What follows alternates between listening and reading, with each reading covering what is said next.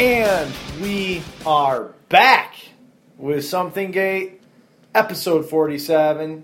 This is Jared Sampson sitting here with my buddy Stephen Michael Barta. Steve, how are you doing? I'm all right, man. How are you? Oh, great, dude, great. It's been a good holiday season. The last show we had, we were able to have all the guys over and some chit-chat and all kinds of fun things.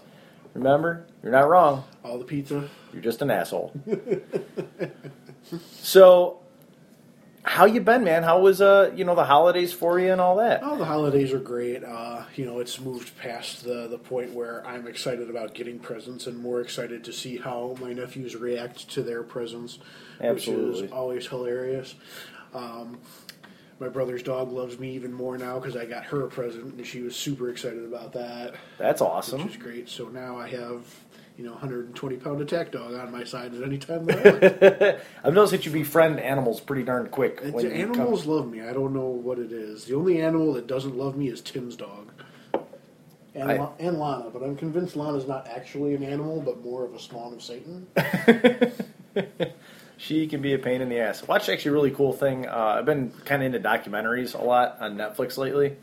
So I watched this one on a strongman named Eddie Hall, and then Claire and I were watching this one on the lion in your living room. It's a documentary on cats. On house cats. Yeah, Claire was like, it's actually supposed to be really good. So we sat down and watched it. It was pretty cool. It's pretty cool. Kind of gives you a little bit of insight into those psycho animals. So the holidays for me were pretty darn good. I was able to get some vacation time and actually relax for the first time in a while. A lot of times I've gone up to see my folks in Michigan. I've been getting called back earlier. Yeah, that sucked that last time where you just got there and cracked a beer and they're like, ring. Yeah, so it's been kind of stressful this year. I mean, not every time, but it felt like every time I was getting called back. But actually being on vacation this time and having really good guys and girls that I work with at work able to back me up and really let me really be able to take a good vacation to where I was actually able to relax the entire time I was there. Good, man. Well, you deserve it for sure. Yeah, thanks. We were able to have Claire's folks over on Christmas Eve, which was nice. So we got to spend Christmas Eve with them. They stayed the night, and we got to open presents the next day. That was really cool. And then we stayed home, with just our family on Christmas Day. And then the next day we went up and saw my folks. That was really chill. That's awesome. Yeah, it was good weather, good trip. I mean, it was. I think the weather when we got to Michigan on Monday it ended up being 51 degrees. It was crazy. It was absolutely crazy. And we ended up coming back, and then my sister took the kids for New Year's Eve, and we had our New Year's party, which was awesome. Yes, it was. And we kind of got into it's becoming a tradition, and I kind of dig it. The New Year's Day movie marathon. It's something that we didn't plan on doing last year, and it kind of happened, and then I said, fuck it, let's do it this year. I loved it, man. What about you? What do you think? Oh, it was great.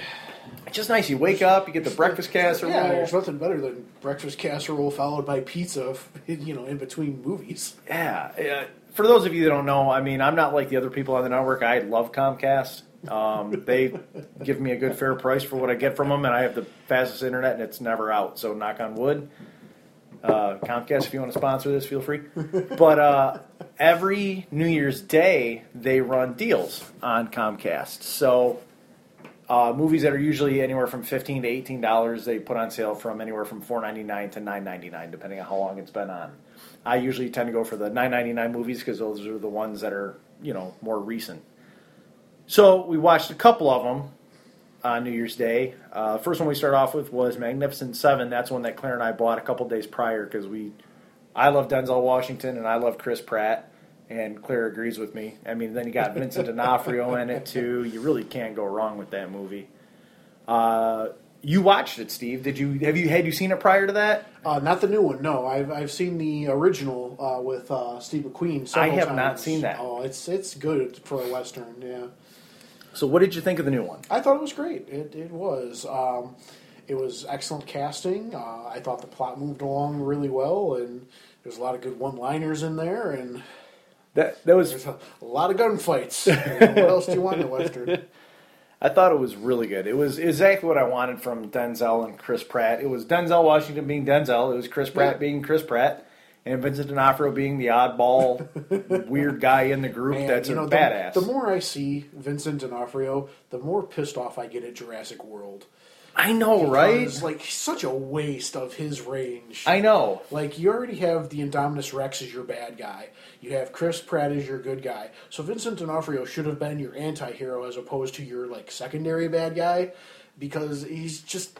what a waste. It could have been a great character in the next one coming up, just like a recurring character that really is, behind, Kingpin style, moving things behind the scenes, but... he could have been, the head of Biosyn, which is the company that Dogson and Nedry worked for in the first Jurassic Park, and, just such a waste of a great character actor. Yeah, I think he's fantastic. The movie we watched after that was War Dogs. Mm-hmm. Did you? I know you had to leave earlier that day. Did you? No, I finished War Dogs. You left during. I had to leave during the Neighbors. Okay. Unfortunately. So, what did you think of War Dogs? Kind of depressing, actually. Yeah, I'm 22 and I just made $3.4 million on this deal.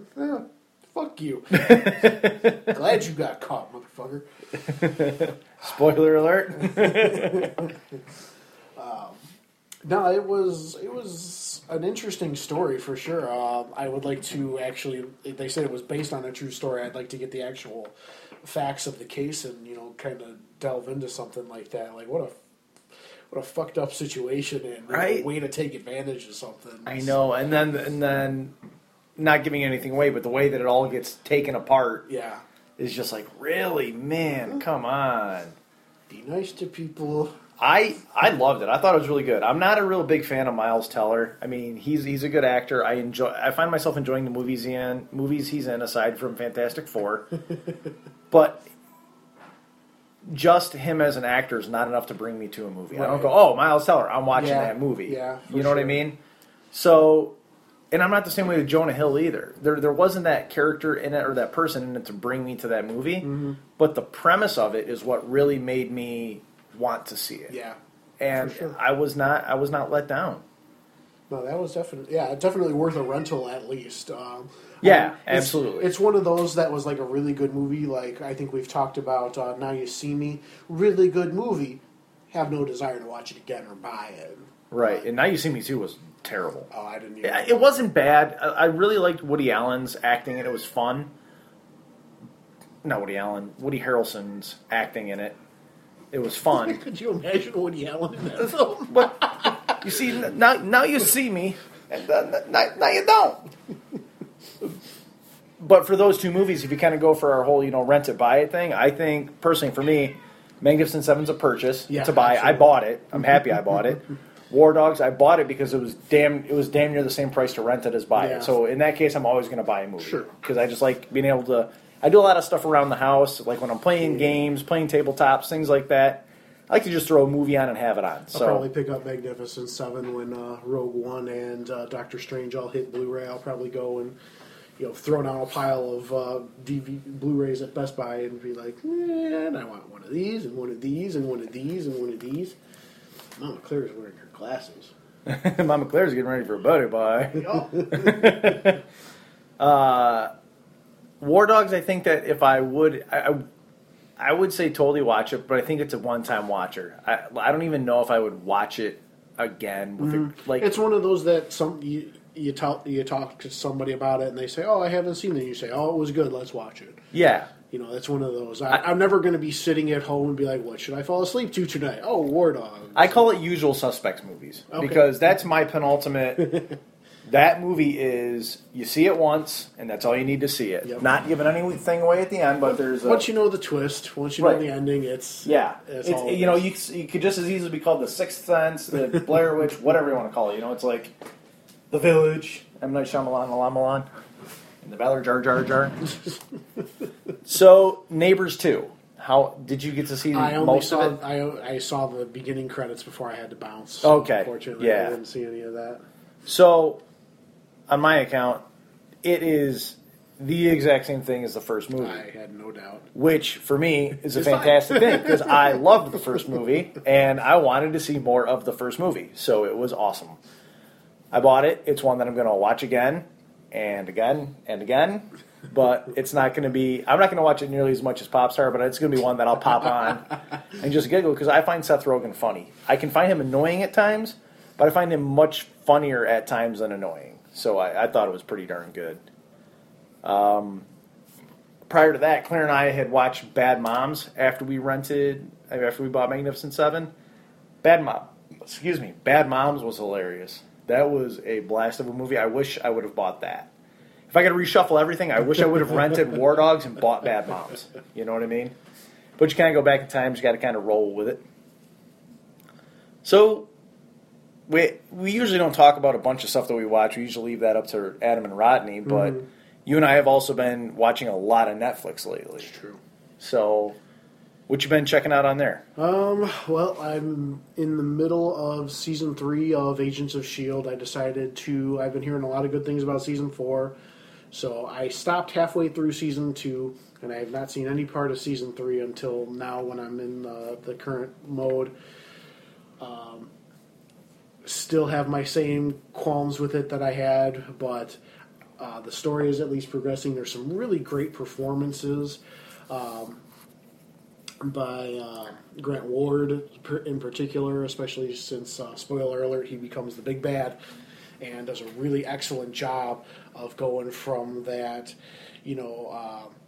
sort of quippy but down to business secret agent to just stone cold bad guy. And really, really great performances. Pretty much all that's keeping me going right now. Because some of your storylines are pushing it. Are they? Yeah, and that's coming as a fan of the series. So definitely worth a watch if you haven't checked it out. If you enjoy the Marvel movies or that kind of world, or even if you just have an affinity for gadgets and James Bondy type stuff, that's all good too. That's cool. I liked Agents of S.H.I.E.L.D. when it was on. I kind of died off on Season 2 as well. I've watched just like the first part of the first episode of the Ghost Rider series one. I've got it on my DVR. I'm going to eventually watch it. I usually think, but I never find myself going back. Right. Especially when I sit down and I've got time to watch other things. I still haven't started Westworld. I want to watch Westworld. I still haven't started that. So it's in my queue of things I want to watch, but it's just not working its way up the priority list yet. And as sad as it is to say, you're somebody that I really value their opinion when it comes to movies and TV and stuff. Why is that sad to say? The sad to say part, no, that's a good thing. The sad part for me is that you can instantly sour a show for me. So as soon as you started calling it Agents of Inhuman a while ago, I was like, I'm out, I'm done, I don't care anymore. And I stopped watching it. As soon as you told me that you didn't like Arrow, I was like, I'm done, I'm out. I don't think I ever said that. Well, as Claire shakes her head, you said it was terrible. I never said it was terrible. Well, I said it fell off. Fair enough. Ooh, was that Season 2 of Voltron coming January 20th? Is that what that said? Go back. Yes. Breaking news. Season 2 of Voltron on Netflix is coming January 20th, which is awesome. But, yeah, so I really respect your opinion. So, when it's time to watch a movie or see a movie or something that you like, I'm all over it. Like Spectral. Oh, we're going to take advantage of this at some point. Jared, you should totally watch this. That'll be the last time I trust Steve. Until the next time. Well, I gave a show a shot on Netflix that I wasn't expecting to really dig, but we gave it a shot. It was Comedy Bang Bang. Okay. With Scott Aukerman and Reggie Watts, because I really dig Reggie Watts as a comedian, and just like the off-the-wall, stream of consciousness style of comedy, this hipster style of comedy. I kind of dig it. Mm-hmm. And that show is hilarious to me. It's quippy, it's quirky, it's odd, it's off the wall. It's basically like a fake interview, a la Daily Show type thing, but it's all scripted comedy with definite influence from improv, and you have a lot of famous actors and stuff getting in on this show and doing characters and things like that. It just makes it a blast to watch. You really don't know what's going to happen each episode. You have two guests, and then usually there's an overarching backstory line. It's just really funny. Mm-hmm. And if you're a person that likes Reggie Watts and is familiar with his work, it's really good. So it's something I found that's a lot of fun. And there's like 5 seasons of it on Netflix right now, so it costs you nothing to try it out. It's only 22-minute episodes, so it makes it work pretty good. So, having said that about all of the movies there, I know we're going to do the Rogue One group talk. Okay. But we went and saw it at iPic. Mm-hmm. And I don't want to delve deep into this or anything, but I think we owe it to ourselves to at least give our opinion, because the guys are going to hear this before we get to the next episode as a group. So, what'd you think? I thought it was great. Probably right behind Empire Strikes Back in the Star Wars mythos, as far as I'm concerned. So my second favorite movie of the entire series. Really well shot, great storyline, and thank you for letting it end. Thank you for not trying to make it a series and trying to, make... I don't want to spoil anything for the people who have somehow not seen it or... Okay, so warning, spoiler alert, and don't get mad at us anymore, but go on. So, having the guts to kill your entire cast is something I haven't seen in a long time. And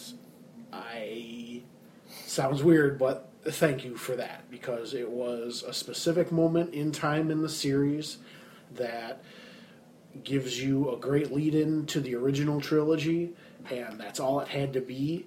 And I'm glad you're not going to try and retroactively work these characters in behind the scenes and, have them, running around Cloud City, in between Empire Strikes Back and Return of the Jedi, or have them, rescue Boba Fett on Tatooine in Return of the Jedi. The only thing that I heard that may take place is that a couple of the characters one of the characters may cross paths with Han Solo in the Han Solo movie, which takes place prior to this anyway. So I'll give you that. Like, if you want to prequel the shit up, fine. But I like that there's a finite point in time where it's over. Yes. This Rogue One, the group Rogue One is dead. Yep. The end. As Claire calls it, all my friends are dead. I loved it. I think it's unfair to put it in... I mean, it's part of Star Wars canon, but I think it's unfair to put it in the Skywalker story arc, because it's not really part of the Skywalker story arc, where, the Star Wars movies themselves, the episode 1 through 7 as they stand currently, are about Anakin and Luke. It's the fall and redemption of Darth Vader. Right. So I think it's hard to include this movie, which is literally a blip on that storyline, as part of that. I think it's more of, a lot of people don't remember the Ewok adventure, but, that's technically a Star Wars story. Right, exactly. So I loved it. It's a spin-off, and it's a great spin-off. And that's why I hate, people, this is, people will say, this is, as, like you said, as good as Empire. I'm like, well, yeah, but I'm with you. And everybody can have their own favorite movies. I just don't think that it's fair, good or bad, to compare this movie apples to apples with the other ones, because it's a different style of movie. This is a war movie. It's not a swashbuckler, Yeah, fair enough. But having said that, I think it's completely okay to say I like it as much or in this same area, but I just don't think it's exactly fair to the movie to... Yeah, I mean, it has the greatest robot in all of movie history. You mean Steve Barta Robot? Yes. K2SMB? Yes. That was so awesome when we walked in. I'm like, they made Steve a character in Star Wars. You're welcome, everybody. I loved it. I would say that's a day one purchase. Even though I know the ending, I thought the scenes were great. I loved the throwbacks to everything. I loved the CG in it. I loved the way that they brought back characters and kind of gave nods to the different parts of stores. Mm-hmm. And I love the fact that they definitely brought the biggest plot hole in the Skywalker storyline. The entire question of why are you able to blow up the Death Star with 2 proton torpedoes to the because of the Force, Jared. The Force. That's why. it's one of those things. Like, people speculated for years and years and years, and now they said, that's what happened. I love it. I thought it was great. Yeah, that was a great move. And so, Mads Mikkelsen better in this or better in Doctor Strange? I'm gonna say in this. I agree, and it's not because I like this more than Doctor Strange. I just thought I liked his character. He had more of a character, yeah. Yeah, he was just as opposed to comic bad guy. Exactly, with runny mascara. And I still the biggest question to me in the Star Wars universe is why does the Empire continue to waste money on stormtrooper armor when it is worthless? I'm gonna punch you in your armored face and you're gonna get knocked out. I don't understand how that's a thing. Unless you're tan armor, then you're better. See. I see. Yes. We're running around in jungle terrain. Wear white armor. Great idea. Because, brilliant. Again, tactics. Beautiful. So let's see. We got episode 8 coming out this year, don't we? It's gonna be pretty sweet. Correct. Looking forward to it. Did you hear the thing to where Daisy Ridley said that at the end, she was watching or something, and they were kind of bringing up the thing about how people are so wondering about who her parents are, and she goes, "Well, I thought that from watching the movie, it was pretty apparent." That's what she said. I mean, have you heard that? I have not, because I like this new series of movies, and I don't want to get involved with all of the fan theories and stuff like that. We had our big episode about it. I said my piece, and I just kind of want to leave it at that. I want them to tell me what's going on. I don't want to write it in my head and then be mad that it's not what I right. wrote. I understand. After this year of Episode 7, Batman vs. Superman, Suicide Squad, and Civil War, like after those movies and the trailers and how insane I was about wanting to watch the trailers on that, I've decided I really don't watch them anymore. I do not watch trailers anymore. I mean, I'll watch the ones on TV, but I don't find myself seeking out the next teaser, something like that. Yeah, even with Spider-Man: Homecoming, when it came out, yeah. I watched the first one. Cool. Happy with it. I got to see little glimpses of stuff. I'm done. I'm not watching another one. Unless it's, given. I'm not going to seek them out like I used to. Sure. Because I sat there when all the trailers are coming out for Episode 7, I was dissecting them, trying to figure shit out. And I was still able to sit back and watch a movie and enjoy it, because I think I just kind of gave in to, the whole childhood, like, just give me a good movie, okay? Yeah, I'm along for the ride with the Star Wars stuff. But when it came to Suicide Squad, Batman vs. Superman, and Civil War, I was hypercritical of those movies. Oh, were you? I had no idea. I mean, luckily for Marvel, they got my stamp of approval. Aren't you guys lucky? I'm sure they're really to have that. But I just found myself picking everything apart, and even if Batman vs. Superman would have been a good movie, I don't think it, and I'm not saying a great movie, just like if it would have been a C, with how much I dug into it, trying to figure shit out prior to and pick it apart, the movie that I wanted, that I built up in my head, exactly, could have never been lived up to. So why would I set myself up for that kind of disappointment in a movie theater? Why? So I'm done. I'm not doing it anymore. That's why Doctor Strange, I didn't watch any previews of. Just went and saw it. I thought it was fine. I thought it was a good movie. Not one of my favorites, but still a B+. Yeah. I mean, it's hard to grade it. In my opinion, it's very hard to grade one of the newer Marvel movies bad. Yeah, you can't. But when you're comparing supermodel to supermodel, you got to kind of rank them. Do you? Yes. Otherwise, they'll have self-confidence. They have this thing in college called pass-fail. Ah, fair enough. Fair enough. Well, Doctor Strange was a pass. Just not good enough of a pass as others. You're missing the point, Jared. No, I get it. I'm with you. So that brings me to a topic that I flagged on Facebook a little while ago that I kind of wanted to go over. And what this is, this is from Ranker, and it's the 12 most emotional moments in Marvel Comics history. Oh, Jesus. Have you read this? I have not. So I just kind of want to bring them up. It's 12 of them. They're pretty quick. I'm not looking for a huge discussion on it, but I want to know if you're familiar with the part, what you thought. Did you think it's an emotional thing? Did it have an emotional effect on you if you remember it? So I just kind of want to go through them. Okay. Okay. It's going to go real quick. It probably will. So according to this, the number one comic event was Spider-Man faces 9/11 head on, where he's looking over the rubble of 9/11. I have that issue. Do you?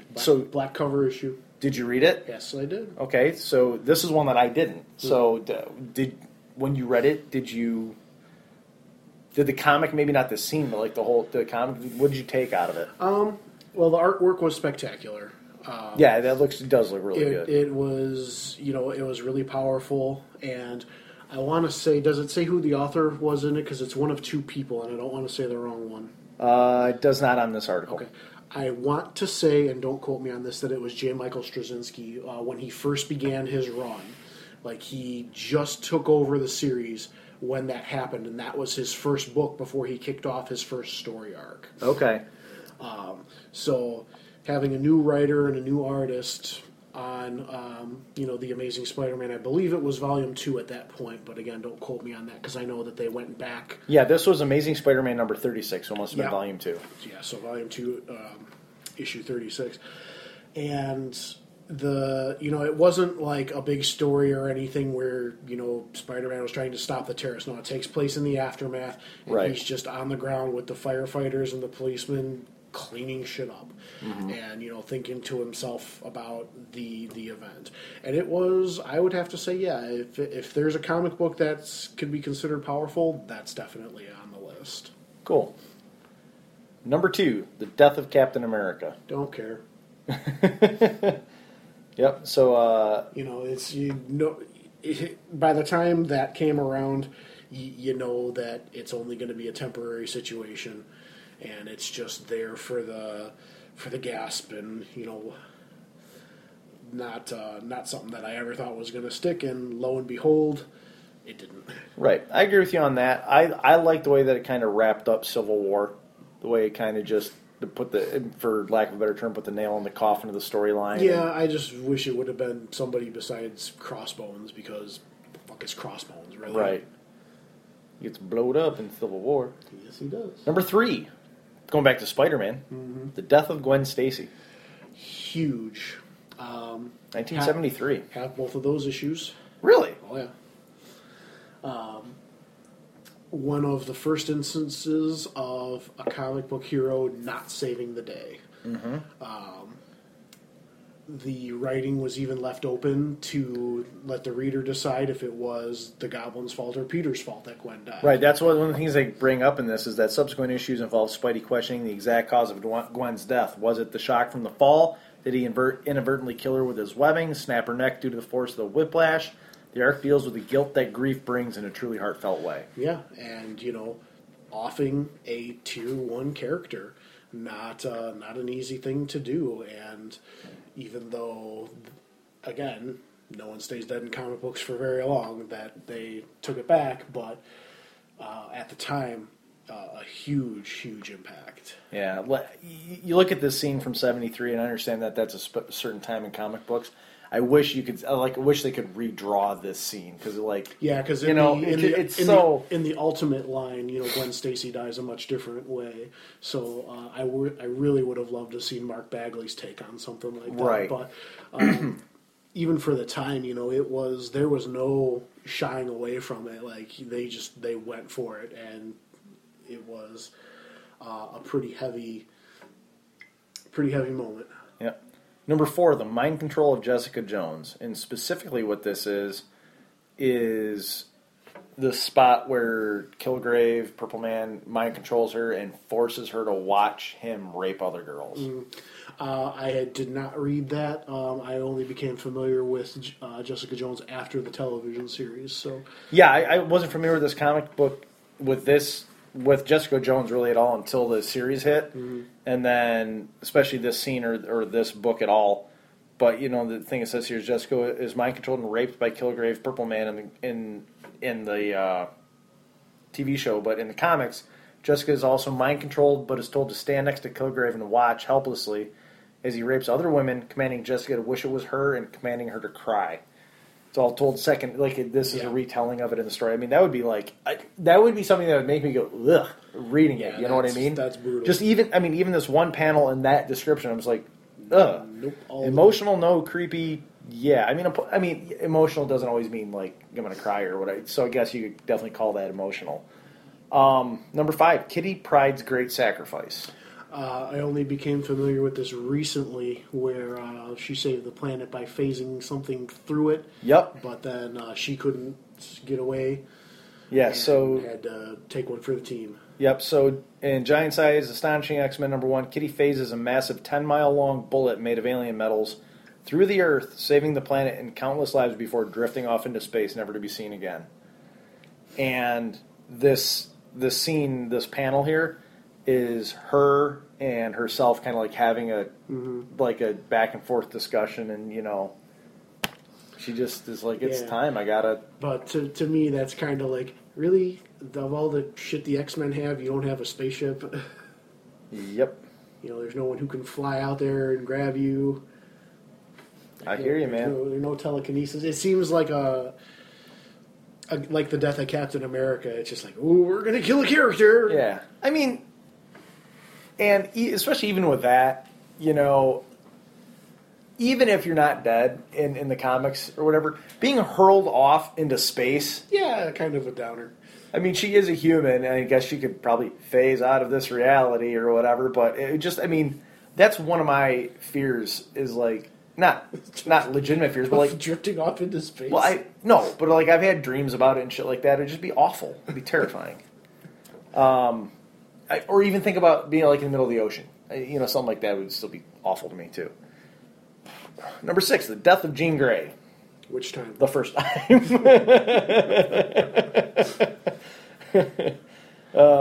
Before she gets the Phoenix Force power and everything, I just kind of don't care anymore. It's it's happened so many times that I'm just desensitized to it. I do kind of want to find out how many times her and her clones have died. Yeah. It's almost a shtick at like this a ticker, point. just like a. It's like a running. It's a parody of itself at this point. It's really. Yep. Her original death. Wasn't a comic collector at the time. Didn't really know anything about it or anything until they did the Dark Phoenix as part of the X-Men cartoon show back in the 90s. Me too. Same here. So at the time, maybe it was a big deal. Don't own it, never read it. Gotcha. Yeah, I read it's written very small in here, but I read it a while ago. And Scott Cyclops sits here and just spells everything out. Oh, I see now. You were trying to fight his power. It's just completely not in the moment. You know what I mean? Yeah. It's so 19 not. So yeah, Jean Grey dying, yeah, that sucks, and I could see how that could be emotional. But the way that it's played out, not in my opinion. Number 7, No More Mutants. When Wanda Maximoff blinks mutants out of existence. Yeah. Well, it's what you get when Fox screws shit up, and yep. Big Brother Marvel doesn't want you to have their properties anymore. They're going to kill everybody off. Mm-hmm. And how can we do it? But with the property that we still own. Yep. So, more of a... It's just kind of okay, well, we just erased this entire,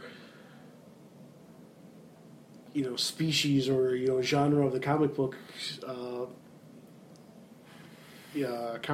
universe. It's just gone. Mm-hmm. So, what are you going to do? You can't be oh my God, bring them back, or, anything like that. So, right. It's almost too extreme to be taken seriously, so it lessens the impact. Yeah. It's interesting to me because it just... She's so powerful, in the thing that she's, the things she's gone through as a character. That's why I was really happy to see her come into the Avengers fold and everything. because I really like the character. I've always liked that character, and just the stuff that she's gone through and dealt with, and not blinked reality out of existence is impressive to me, because she's pretty much all powerful at this point.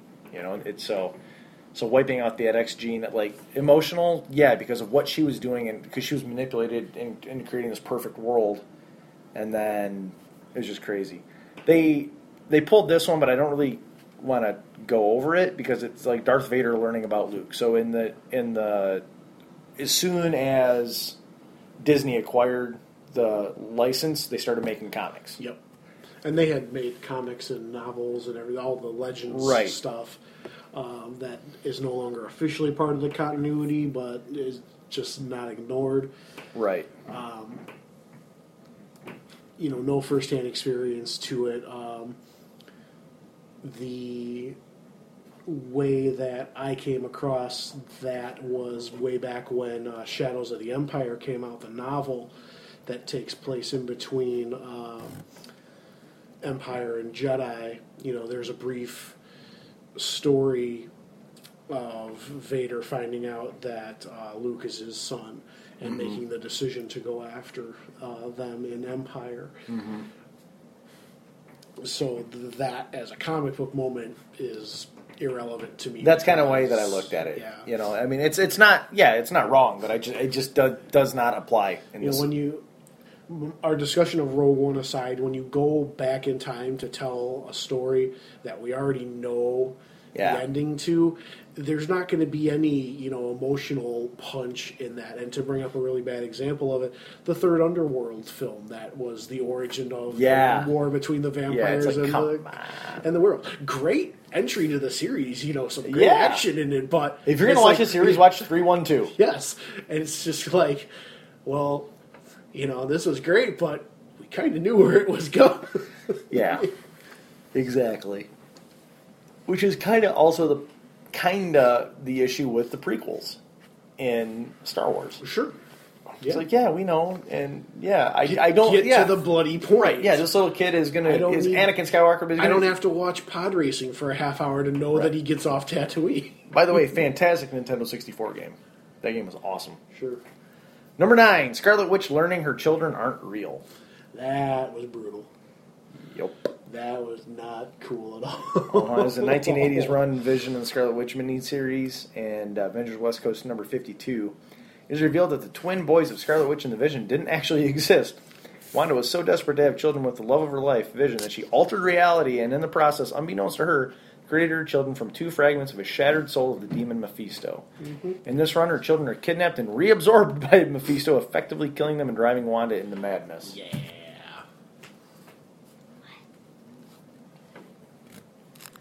So that, in my opinion, is a pretty darn emotional event, and another reason that I can't believe that she hasn't just blinked everybody out of existence. So we'll just move on from that one. Number 10, Hawkeye losing his hearing. Remember this at all? Nope. Not even on my radar, man. Bobby Drake coming out to himself. Remember this all over? I think we made fun of this at one point, didn't we? We did. A couple episodes, we did. Back when the new young X-Men meant the new old X-Men, and it was all sorts of X-Men everywhere. Yeah, 2015 was a big year for the X-Men franchise. Bobby Drake, a.k.a. Iceman, one of the 5 original X-Men from '63, came out as gay in all-new X-Men number 40 with the help of an alive pre-Phoenix Jean Grey. Yeah. He then confronted his older self and confirmed it. Fans of the series have speculated that Bobby might be gay for years, given his relationship history with women and his often hyper-masculine tendencies. For a comic that's effectively been an allegory for the socially oppressed and yet has never had one of its primary heroes to be gay, it's about damn time. Yeah, sure. Wasn't North Star openly gay, and they had a whole big wedding and everything. Yeah. Yep. And number 12, the emotional roller coaster that is Billy and Teddy. Who? Yeah. This is a newer, it's from the Young Avengers. It's a relationship between two of the Young Avengers, so it's just outside of my wheelhouse, so I can't even comment on it, really. I thought this list was pretty good. It nailed a few of the high points. Yeah, I should have definitely done that, 12 to 1 instead of 1 to 12. Yeah.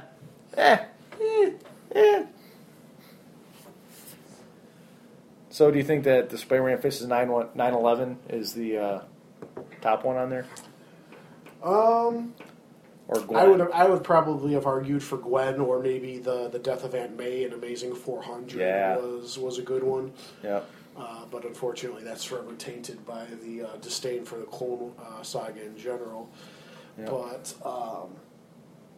it's as far as Marvel comics go, I think Gwen is probably the top, just because it redefined everything and it changed the way that stuff was written. I thought for as much as I hate the Amazing Spider-Man series, I thought they did a really good job with that scene. Oh, you're talking about the Andrew Garfield films? Yeah. I thought that scene was spot on. I'm amazed that they had the guts to do it. Right. I was surprised. Shitty that you ruined your whole third act by shoehorning the Green Goblin in out of nowhere to do it. Yeah, right. But, okay. I could have done without the web turning into like a hand for all the symbolism that was going on. But yeah, like it felt the same way as I felt when Rhodey bounced in Civil War. Yeah, it was like, wow, they did it. Yeah, but it's actually that's how I felt when they sport Superman in Batman vs Superman. Yeah. I mean, I still haven't seen it. Oh well, like that was one of my big complaints is that I pissed and moaned before I saw the movie about how they're going to do Superman versus Batman when you're not going to kill Superman. Mm-hmm. And then I'm watching the movie and they fucking kill Superman. I mean, obviously he's not dead. We know in the comics he's not dead. You get a little glimpse at the end of this movie that he's not dead. But still in that moment, in that scene, up until that point, he's dead. Mm-hmm. And people that aren't familiar with it, like I remember people were bitching and moaning after the movie, like, "Oh, you killed Superman." I'm like, come on. But I was impressed. I share Summer's reaction. Everybody was yelling about the Martha thing and how bad the movie was. Nobody mentioned that Superman died. One of Summer's greatest all-time lines. Yep. I really did like the way that they ended up doing Doomsday in that. You said that worked out really well. The way when they nuked him, when he came down, I was like, I actually got chill. Like it was one of the moments in the movie where I actually got goosebumps and stuff. They were good. That's the thing is like I can't. Let me put it like this: I would much rather watch Batman vs Superman than Spider-Man 3. Okay, much rather. Having never seen Batman vs Superman, probably agree. I would rather watch Batman vs Superman than either of the Amazing Spider-Mans. The first Amazing Spider-Man wasn't terrible. I just felt robbed because, like we were talking about trailers earlier, when they first did the initial trailers for that, and they were going to follow like the Ezekiel storyline, where are you sure that getting your powers was an accident? Mm-hmm. Like, do you know that was an accident? I thought, hey, that's cool. We don't need to retell the origin story. We can go back to it without spending an hour and a half doing it. But no, we spend an hour and a half retelling it for no reason.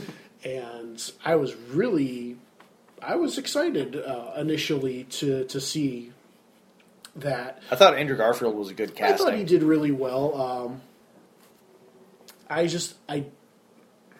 I'm going to hate myself for saying this, but I don't think Peter Parker works for a character anymore in this generation. Mm-hmm. Because they keep trying to stick too close to the comics of, he's a nerdy outcast. It's not bad to be a nerd anymore. Right. It's like the top of pop culture right now. Right. And it's dominating box offices.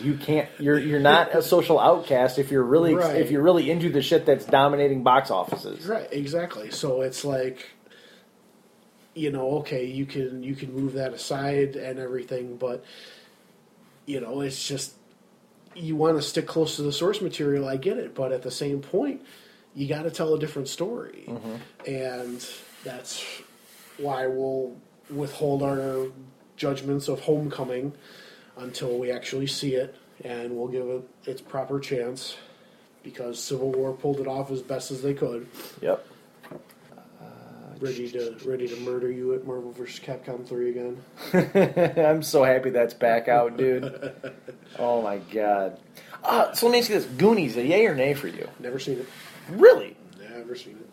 Wow. At least I've never made the conscious effort to watch it. You know, back before cable and everything, when they would show movies every Sunday on Channel 50 and Channel 32 or whatever. I'm sure I've been exposed to it at some point. Sure. But other than that, meh. Meh. I'm not a Goonies guy. Like, it's fine. I don't really care for it. I don't really think anything's wrong with it. But it's just not one of my... You know, that's kind of the thing that we were talking about on the podcast, Peeps thing, is when I brought up the stuff about Good Will Hunting. Mm-hmm. I don't need to watch Good Will Hunting. I've seen all the famous scenes from Good Will Hunting. I don't need to sit down for 2.5 hours and watch that movie. Mm-hmm. I get it. I understand it. It's damn near the same as as watching The Usual Suspects and knowing how it starts, finishes, and ends. You know. Yeah, I've never seen it either. Yeah, so it's just like, I don't know. Oh, damn it, that's where it was. All right, bear with me here, folks. I'm trying to pull up an article that Steve posted. Freestyle rap session.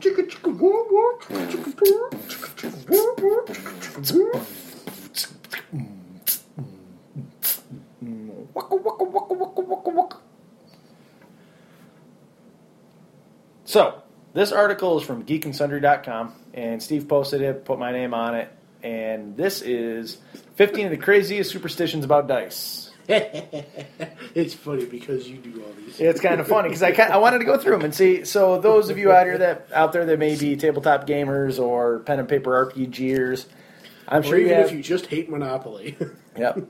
That's a good point. I didn't think about that. But I'm sure some of you may have dice bags, may have certain sets of dice you won't use, certain dice that you've thrown out, whipped across a room, thrown in the trash can, and certain ones that you keep in separate bags away from other ones. Destroyed with a circular saw, melted. So these are some of the superstitions, I believe, about dice, yeah. So number 1, don't roll the die before you need it because you'll use up your good rolls. Do you agree? Absolutely true, yep. yes. I agree 100%. This happened this week with my nephews playing Monopoly. Because, Zach loves to take the dice and, hold them in his hand and, throw them around before it's his turn. Uh-huh. And he ended up rolling boxcars, and it wasn't his turn. And he's like, but I just rolled a 12. I was like, no, you didn't. Exactly. Learn young man. Always roll out the bad rolls before you need the die. I disagree with that. Because I believe in the number in the first bullet point. Yes. Don't touch the dice till you need them. Once you have a good roll, don't let the dice sit idle for too long, lest it get cold. You got to keep it warm. Really? Absolutely. Really? It's called a hot streak, Jared, not sit by itself streak. Maybe that's why my dice don't like me. Yes, well, you don't treat them well. Your first set of dice is sacred. Don't ever discard or mix them with other dice. I'm going to disagree. I disagree. I don't know where my first pair of dice I probably threw mine away because I rolled ones. Always lay your dice with the lowest number facing up. Yeah. You agree with that? Absolutely. So, because then the light's going to fade that side and ultimately make it way less so that you can roll them better. That's ridiculously wrong. Always lay your dice with the highest possible number facing up. Also true. Because reasons. I don't do either of those, but I have found myself when I'm getting to certain moments in games or if I need to make a roll, especially if it's a specific number, I will roll that dice to that side. Mm-hmm. Like when I'm playing with my dice waiting for my turn, I will roll either the die or a set of dice to those numbers. Yeah, and in when I have them in the display case and whatnot, I always have them facing higher digits. Oh, do you? Oh. Never allow anyone else to roll your dice. Sharing is not caring. Sharing lets the monstrous bad luck demon that makes you roll poorly. Your gremlins have ruined more Just of kidding, my dice it's Satan ever. himself. Your gremlins have ruined more of my dice than I can count. So, no, I don't let you use them. Would you rather use a brand new set of dice that you bought, okay? So would you rather that you have yet to roll? So we're playing a game, okay? And we're even right now, all right? Would you rather use a brand new set of dice unopened or a set of dice that you love that have had one of my dice find their way into it? No, the new dice, because your dice are bad. You have all sorts of negative energy on your dice, and they ruin mine. Specific dice are used for specific situations. There's an attack roll D20, a D20 for saving throws, a different D20 for skill checks, a D20 to seduce red-haired, one-eyed, bearded dwarven women named Irene, etc. No, because that would give the illusion of waiting or cheating. Fair enough. So you got to use your same set for everything. Fair enough. I agree with that. A new die must be tested. Keep the new die separated. Roll it 25 times. Count the number of times the max roll appears versus the minimum roll. If the maximum is greater, that's a successful turnout. Repeat the process. If the die fails the test 3 times, get rid of it. Oh, did you pay $400 for that D20 made of 925 sterling silver? Too bad, it's trash. I'm actually going to agree with this. Not necessarily with like precision dice, but dice that you just pick up from the game store or that are new out of like a starter box. Absolutely, because the way that they're basically injection molded, and the mold is going to settle at a different spot on the die. If it happens to be on a high roll, or on a high side, it will roll. There's a reason that casino dice are casino dice. Yes. Because those are precision crafted. Yes. Your standard mold, They're especially molded, like in a Milton injected. Bradley, like I get it. I don't know if I go to that extent, but if you that's why if I get a brick of D6s, and I get ones that are consistently rolling low, I will throw them out. I have no problem, or I'll put them in the giant D6 bucket. Yes, there is a legitimate scientific reason behind bad dice. I agree with that. And also Jared's cursed. Also that.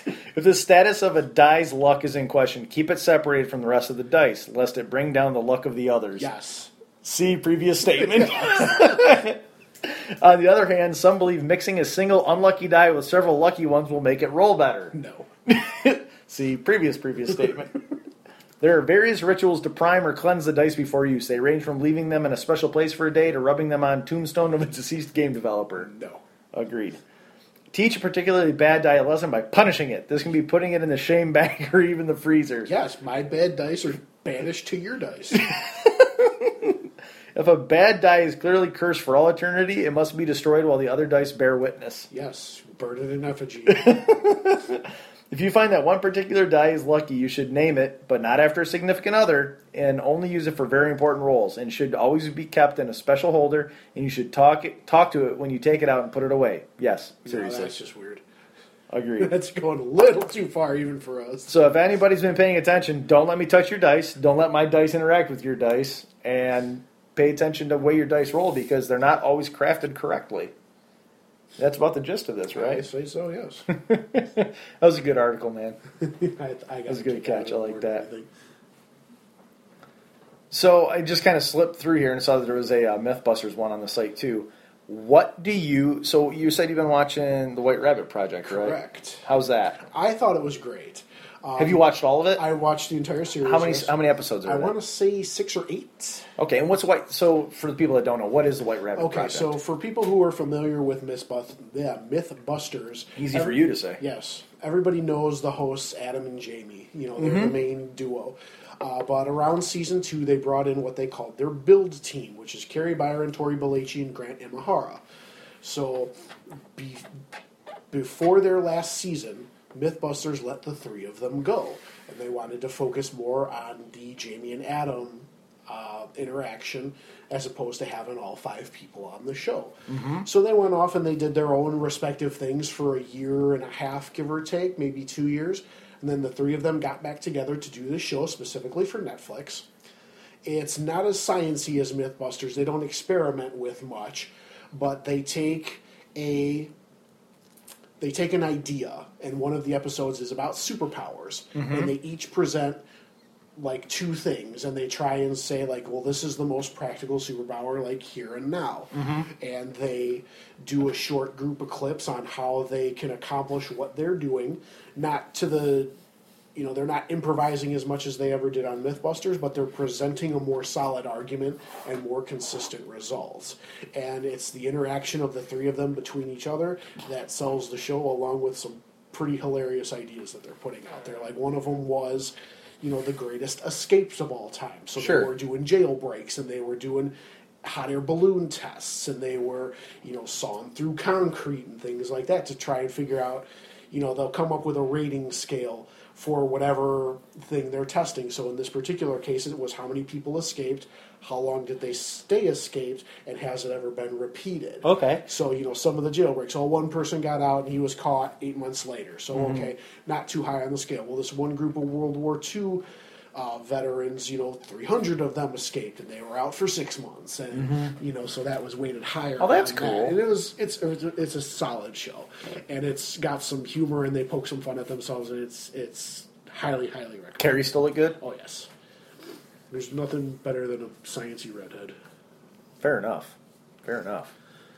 That's all I've really got for the show, Steve. I mean, for kind of an impromptu recording, we've already got 55 minutes minus about a minute I need to cut out of the middle of this thing. What's going on in Florida? I don't know, man. What is going on in Florida? I think you should find out. All right, so we do this. All right, Steve, you got your pipe? Of course. You got your hat? Absolutely. Do you have your degrees in murderology and murderonomy? Always. Fantastic. Well, Steve, this is this week's Florida story of the week.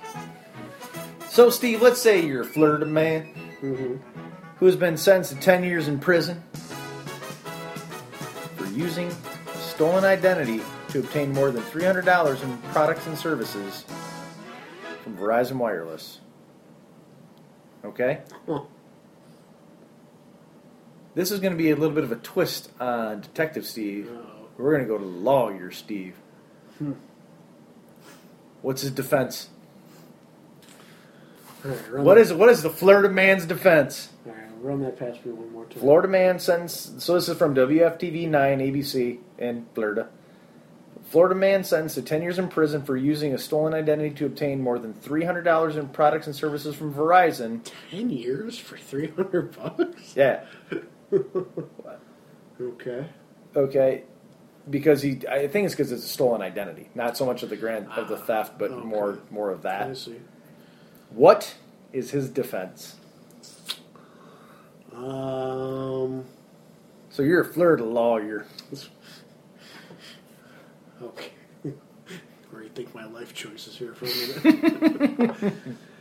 Let's see. What would he say to defend himself? I'm going to go with he didn't know it wasn't his identity. Well, that's a good one. That makes sense, but that's not the case. Okay. I like where your head's at. That's not it. He is seeking some damages in this defense as well. Give you a little bit of a hint there. Okay.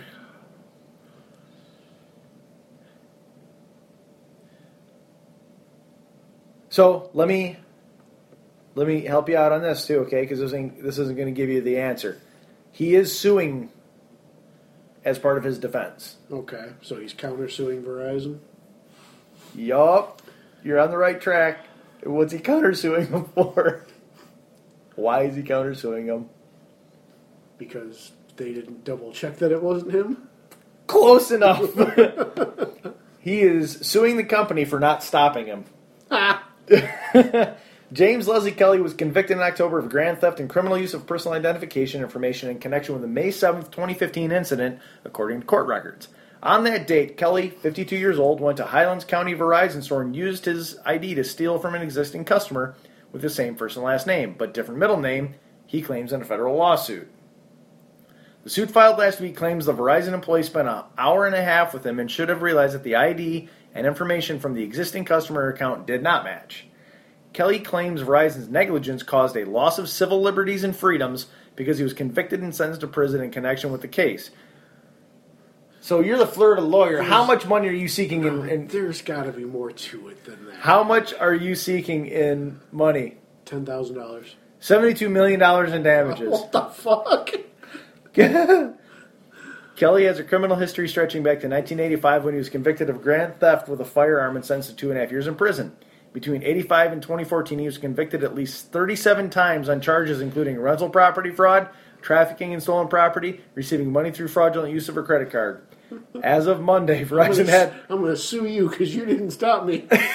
That's exactly his defense. He'll probably fucking win. As of Monday, Verizon had not responded to the lawsuit. So I don't know if it's really a defense, but he is countersuing. He's suing Florida. He's not even countersuing. He's just suing Verizon. Oh my God. Is it the heat? It's the gators. The gators live in other parts of the world, and they're not Florida. They don't live in other parts of the world that don't have peninsulas. Florida's a peninsula. Indiana's a peninsula. There was a gator in Indiana a few years ago. Indiana's not a peninsula. Yes, it is. No, it's not. Don't argue with me, Jared. I know more about Indiana. It's when you're surrounded on three sides by water, not land. There's water on three sides of Indiana. So what you're saying, it's a land peninsula. Yeah. It's surrounded by Illinois, Kentucky, and Michigan. Could it have turned out any differently? Don't forget Ohio. Well, nobody wants to talk about Ohio. You got anything else, Steve? No, just want to remind everybody to support our artistically talented friends on Facebook, including Dork County featuring the art of Nick Prohl, SDK Artistry featuring the makeup stylings of our very own Anti-Nitro Summer, the musical stylings of David Aaron Boeing and Chris Moran. They are not affiliated with each other. I just didn't want to say the musical stylings of twice. Even though I just did. And we also want to encourage you to like and post about whatever you like on Facebook, and if we see it and like it, we'll talk about it. Listen to all the great shows on the Disease Network, including You're Gonna Get a Disease. Starring Luke, Nick, and Jonah. That just happened. Starring Adam and Rodney. Something Gate. Starring us. Hooray. Now with 33% less Mama Clare. Apparently. Speaking of Mama Clare and Anti-Nitro, the Badge Dialogues. Starring Andy Clare and Mama Nitro. You want to try that again? No, I like the way I said it. All right. Hooking Up. Starring David Merkel, and only David Merkel, because that's David Merkel's podcast. David Merkel. And hopefully we get another Dosh Drunks in here sometime. Executive producer Bernardo Przetic. And be sure to watch out for the one-off shows. We're going to be having one coming up on Rogue One. I'm sure we did one on episode 7. We've been talking about doing a Rogue One episode, so I'm sure we're probably not going to be all yelly about it. I think everybody's... Well, I don't think there's as much of a dissenting opinion of it. I think it's going to be more of like a love fest than anything. Yeah, well, I want to see it again before we do that, though. You want to see it again before that? Yeah. Gotcha. That makes sense. Well, Steve, why don't you take us out of here? Oh, remember that haters are going to hate, alligators are going to alligate. This has been Something Gate. Good night, everybody. Good night.